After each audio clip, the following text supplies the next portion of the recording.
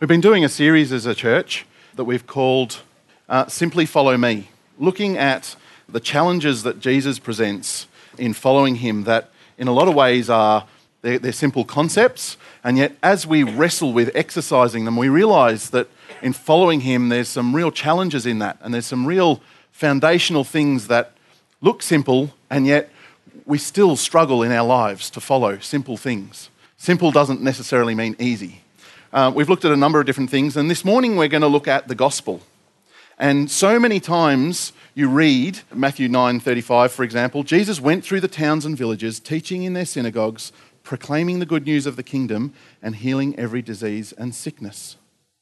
If you look in the book of Matthew, there's actually 4 times that pattern exists, where they basically say the same thing, that Jesus went through the towns, teaching, sharing the gospel of the kingdom, and healing.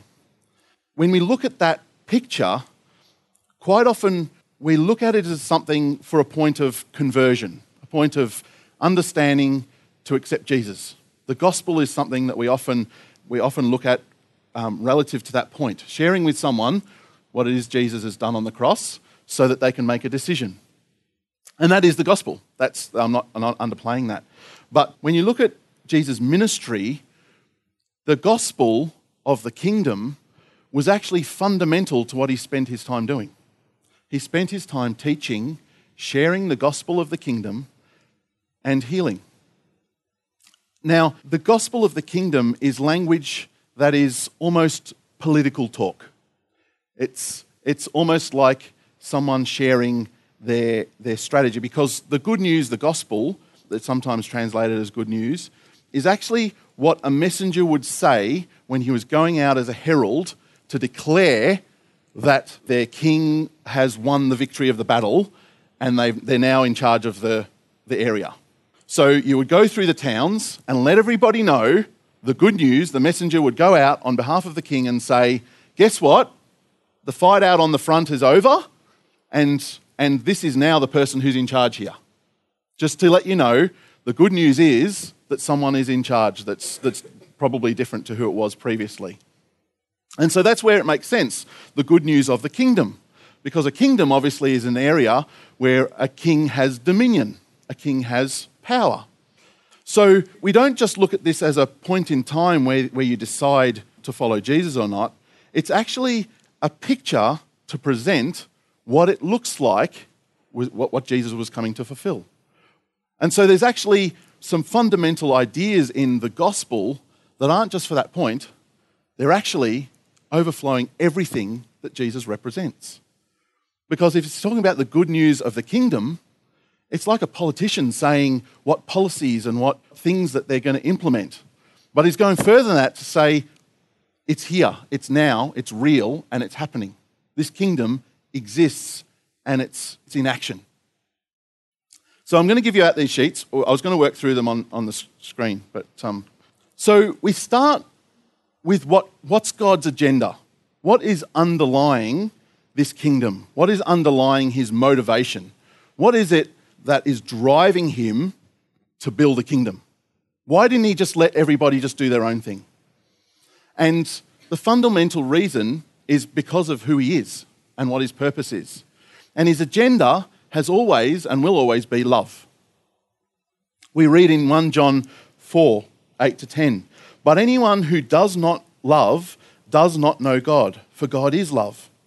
God showed how much he loved us by sending his one and only Son into the world so that we might have eternal life through him. This is real love, not that we loved God, but that he loved us and sent his Son as a sacrifice to take away our sins. So we can see the little picture in there, not that it's insignificant, but the piece of Jesus dying and being raised from the dead. But we can also see God's bigger picture, that he wants love to be fundamental to his kingdom. And that's his agenda. His agenda is for us to experience his love. And if you look at the outcome through Scripture, and on the back for those who like notes, there's a whole heap of Bible references to these. By the way, it's important to realise that these aren't everything. So don't look at these lists and go, oh, there's one item missing, or they're not exclusive. They're just a bunch of things that represent this aspect, if that makes sense. So then we get to God's outcome. And God's outcome is a bunch of things of how we experience love. They're all expressions of love. Very diverse, he's very creative, but they are all things, they're all ways that we experience his love. And if we look at God's agenda and God's outcome, they exist. They're not questionable, they're not maybes. That is how it is. And you look in 1 Corinthians 13:13 says, and now these three remain, faith, hope and love, but the greatest of these is love. And if you think about the outcomes, you've got John 16:33. I've told you these things so that in me you may have peace. In this world you will have trouble, but take heart. I have overcome the world. The victory is done. It's finished. It's there. And so we've got these two, they're like pillars. They exist. They are. They can't be moved. They can't be shaken. That is how it is. And in the middle, we've got what I've called God's pathway. And again, I've obviously made Jesus big because he is the centre of it, but don't read too much into that. It's about the fact that God's agenda is done. We know his agenda. The outcome is done. We know the outcome. And he's provided a way for those things to happen. And these three parts are kind of like the strategy, the picture that he paints through the Gospels, through everything that you hear, fits into this framework. Now, this diagram's not in the Bible. It represents a whole package of, we refer to the Matthew as the Gospel of Matthew, him sharing the good news of Jesus. And so this picture, I guess, is painted throughout the whole of Scripture. And the amazing thing is that we can actually, if we're able to see things through the lens of the gospel, it completely changes how we think about things. Because the gospel is the good news. And the good news is what we've embraced and hold on to as believers.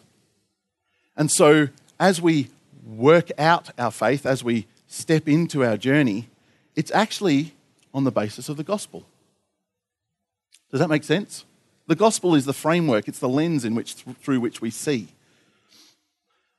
And so you've got these three parts that are really significant. And the challenge we face is sometimes we question the gospel. Sometimes we're challenged by the gospel. Sometimes we're unsure of how it fits together. But I think it's really important to recognize the gospel as foundation, as fundamental, as critical to growing and to building and to understanding things. You'll see there I've also got a bunch of things that challenge that pathway. There's a bunch of areas that we may identify with, some of them, maybe all of them. But through Jesus' ministry, he identified things that challenge the pathway. They can't challenge the agenda or the outcome. They're fixed. They're done. But our journey in that can be questioned and challenged. It's really significant that we identify those challenges, not because they have any power, not because they have any authority, but because Jesus made a point, and I think the significance of him healing, the significance of him demonstrating the gospel was to show that there was a new way of doing things.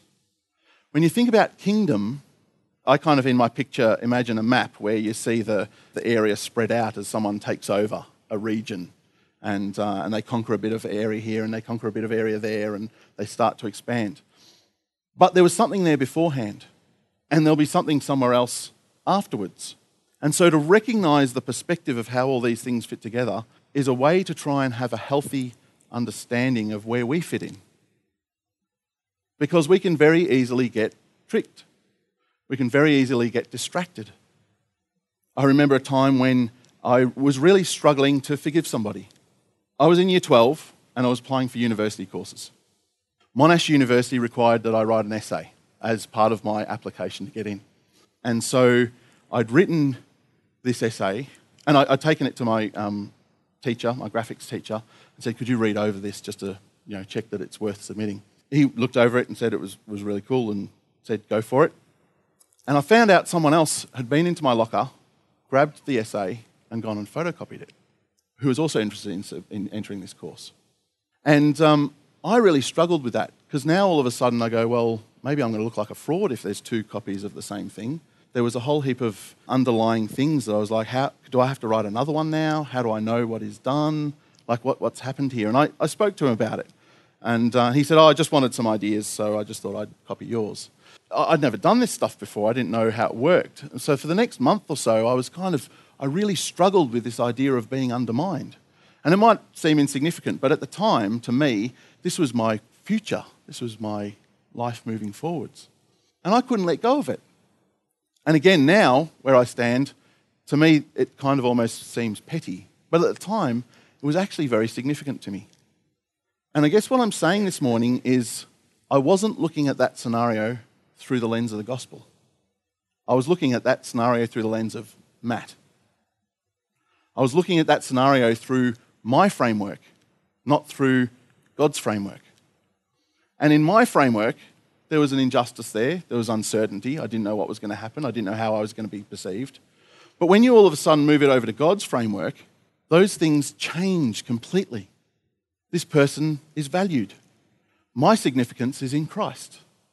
This person has some things that they're struggling with, uncertainty about their future as well, and feeling incapable of submitting something that they'd written on their own, feeling helpless and powerless. And so all of a sudden, through the lens of the gospel, it's a completely different picture, which I didn't see. I didn't understand. And so as we look at these 3 pieces, God's agenda, his pathway and his outcome, they actually are designed to be a kingdom. They're designed to be a way of everything working and living. And they are good news. They are good news because they are the way it was meant to be, the way it was designed to be. We can also get caught up with this stuff in the church. What songs to sing, how we should pray. We can get caught up with, what messages should we share, what topics should we talk about. And when we take a step back and realise the gospel, those things don't become insignificant, but they change the way they look and they change the way they feel. Because all of a sudden it's not about me anymore. It's about a kingdom that's here and is coming. It's about a plan and a purpose with the outcome that's already there that we can be confident in. All of a sudden our identity isn't about how I'm seen on Sunday morning, how people perceive me. It's not about whether I get all my words right when I share. Because I know that the Spirit is moving and working and is able to do things that I can't do, that I'm not designed to do. And so the perspective changes. Whether the worship is in tune or not doesn't matter so much when you want to worship a God and you're passionate about it. When 3 weeks ago the power goes out halfway during the service, doesn't matter, doesn't change the agenda, doesn't change what we're doing here because the structure is right, the structure is healthy, the framework on which we're thinking and acting is the gospel. In our relationships, we can easily get caught up with things that work and don't work, and this person talks too much, that person doesn't talk enough. But when we look at people through the gospel, they change.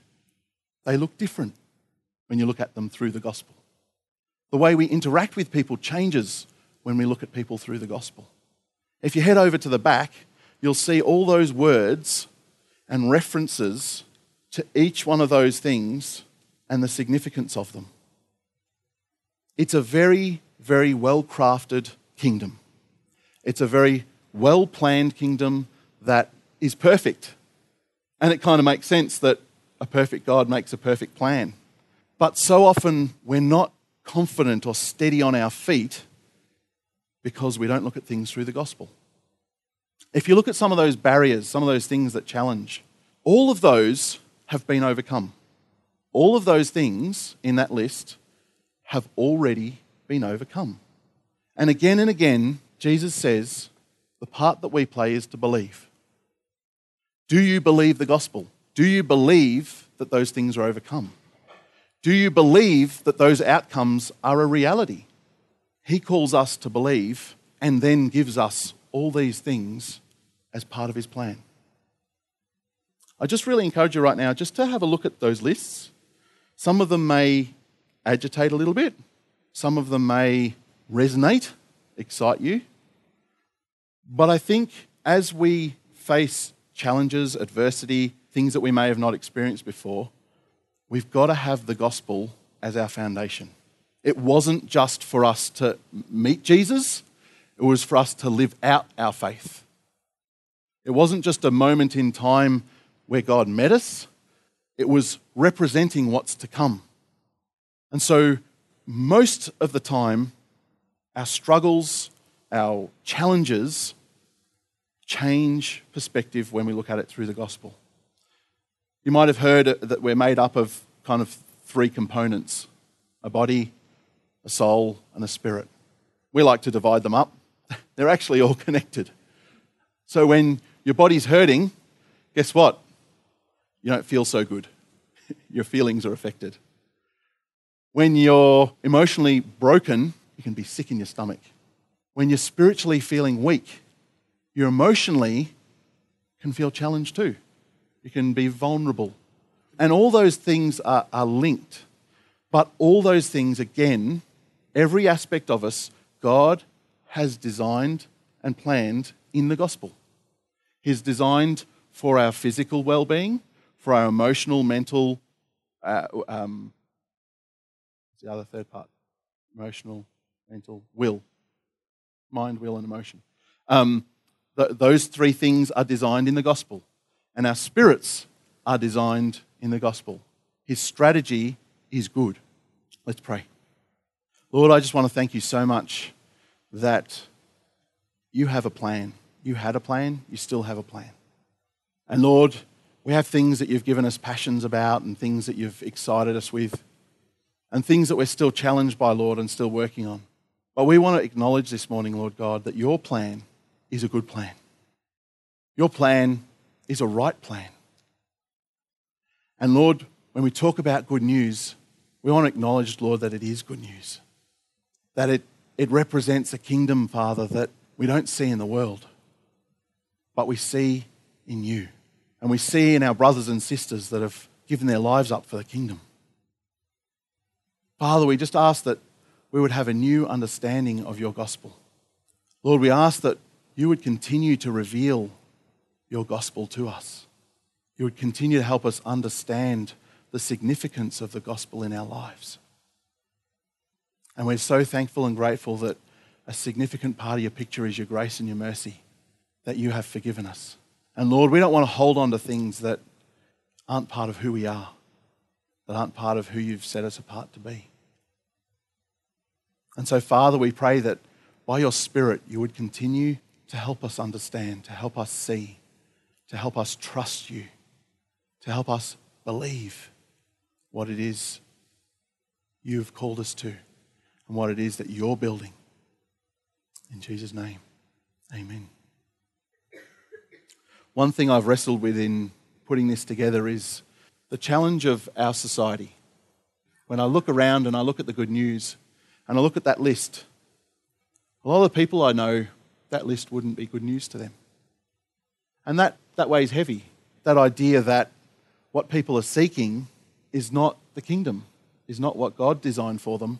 And I know it's the best plan, but not only does it not look like the best plan, it has no desire in people's lives. That really troubled me. But one of the most significant things of this gospel is A, we didn't design it, B, we didn't execute it, and C, God's still making it happen. And so, again, looking at that grief, looking at that frustration, looking at that sense of how can we call this good news when so many people don't appreciate it, don't understand it, is actually recognizing that it is a kingdom that is still coming. It's not complete. It's not finished. We know the building blocks are there. We know that they're immovable, that God is already victorious. And yet there is still an exercising that God is doing, that God's Spirit is doing. That we're actually joining his plan, not him joining ours. that we've been invited to participate in his plan, in his purpose, in his kingdom. And I think that gives us a hope and a joy that we won't find in our own abilities, that we won't find in our own capacity to talk to our neighbours and convince them that we've got something worth offering them. But it is something we can stand confidently in because God does. And when he calls us to pray, he says the way we should pray is, your kingdom come, your will be done on earth as it is in heaven. It's that sense of we start by worshipping him and acknowledging who he is, and then saying, we want your kingdom. We want to be part of your kingdom. We want your kingdom to be represented here. And so that's our position. Our position is to embrace, is to trust, is to hope, is to obey. And all the aspects of understanding, loving your neighbour and walking with the Spirit and being obedient and all those things just slot into the gospel. They just fit beautifully in to what God has designed for his purposes. I guess I just want to conclude by saying it is good news. Yeah? We can get down, we can get frustrated, we can, I'm sure there's days that you've kind of gone, the church isn't what it's meant to be. I've had those days too. And I've gone, people aren't what they're meant to be. They're not walking the way they're meant to be. And I'm not walking the way I'm meant. The good news is still good news. It's not about us. It's about him. Don't forget the significance of the gospel. Don't forget the significance of that every day in our lives. Don't forget that it is good news to be celebrated. Every day you wake up, you can celebrate the fact that the gospel is good news. That we live in a kingdom that's not of this world. And it's growing, it's expanding, and God's moving and God's working. As much as you will be deceived and tricked into thinking that it's hopeless, the good news is still the good news. And it's worth holding on to, it's worth fighting for, it's worth representing, it's worth standing up for when it's challenged. It's really quite funny that I've seen in myself, I was saying to someone the other day, that there'll be something that'll happen. Maybe it's a message that's given, there where you go, hang on, I didn't agree with that. That's not how it should be. And yet you'll walk into a movie, watch a movie and come out that was absolute and complete rubbish. And you won't question it. So we start nitpicking about things, and I'm not saying that we care. We take every thought captive and we need to care about what we say and how we operate as a body. I'm not undermining that at all. But what I am saying is there are some big things that are wrong, and yet we often ignore them. We often let them just slip through to the keeper. That's all right. I know it was rubbish, but oh well, I just wasted 2 hours of my time. And so sometimes we can have that distorted perspective of what's important and what's not important, what it's worth fighting for and what it's not worth fighting for. And when you look through that list of outcomes, there's a lot of things there worth fighting for. And often the things we're wrestling with aren't on that list. They're not part of God's outcome. They're part of us working through what it means to be following him, but they're not where he's aiming for us to be at the end. We're going to just spend a little bit of time worshipping. I just really encourage you just to pause, just to spend a little bit of time, as I said before, just looking through those lists, just reflecting on your experience of the gospel, reflecting on your understanding of God's big picture, God's big plan, what it is you trust, what it is you struggle with, and just ask the Spirit just to speak into that space. Because as much as I can show you a pretty diagram, it's meaningless. The piece of paper is insignificant compared to the truth of who God is and what God is doing. And so these are just words on a paper. And we can pull it apart and go, identity, don't understand that. Or it's not about an intellectual exercise. It's a picture that hopefully leads to something much more significant. And that is our understanding of the fact that God is in control. He has a plan and a purpose, and he's executing it brilliantly.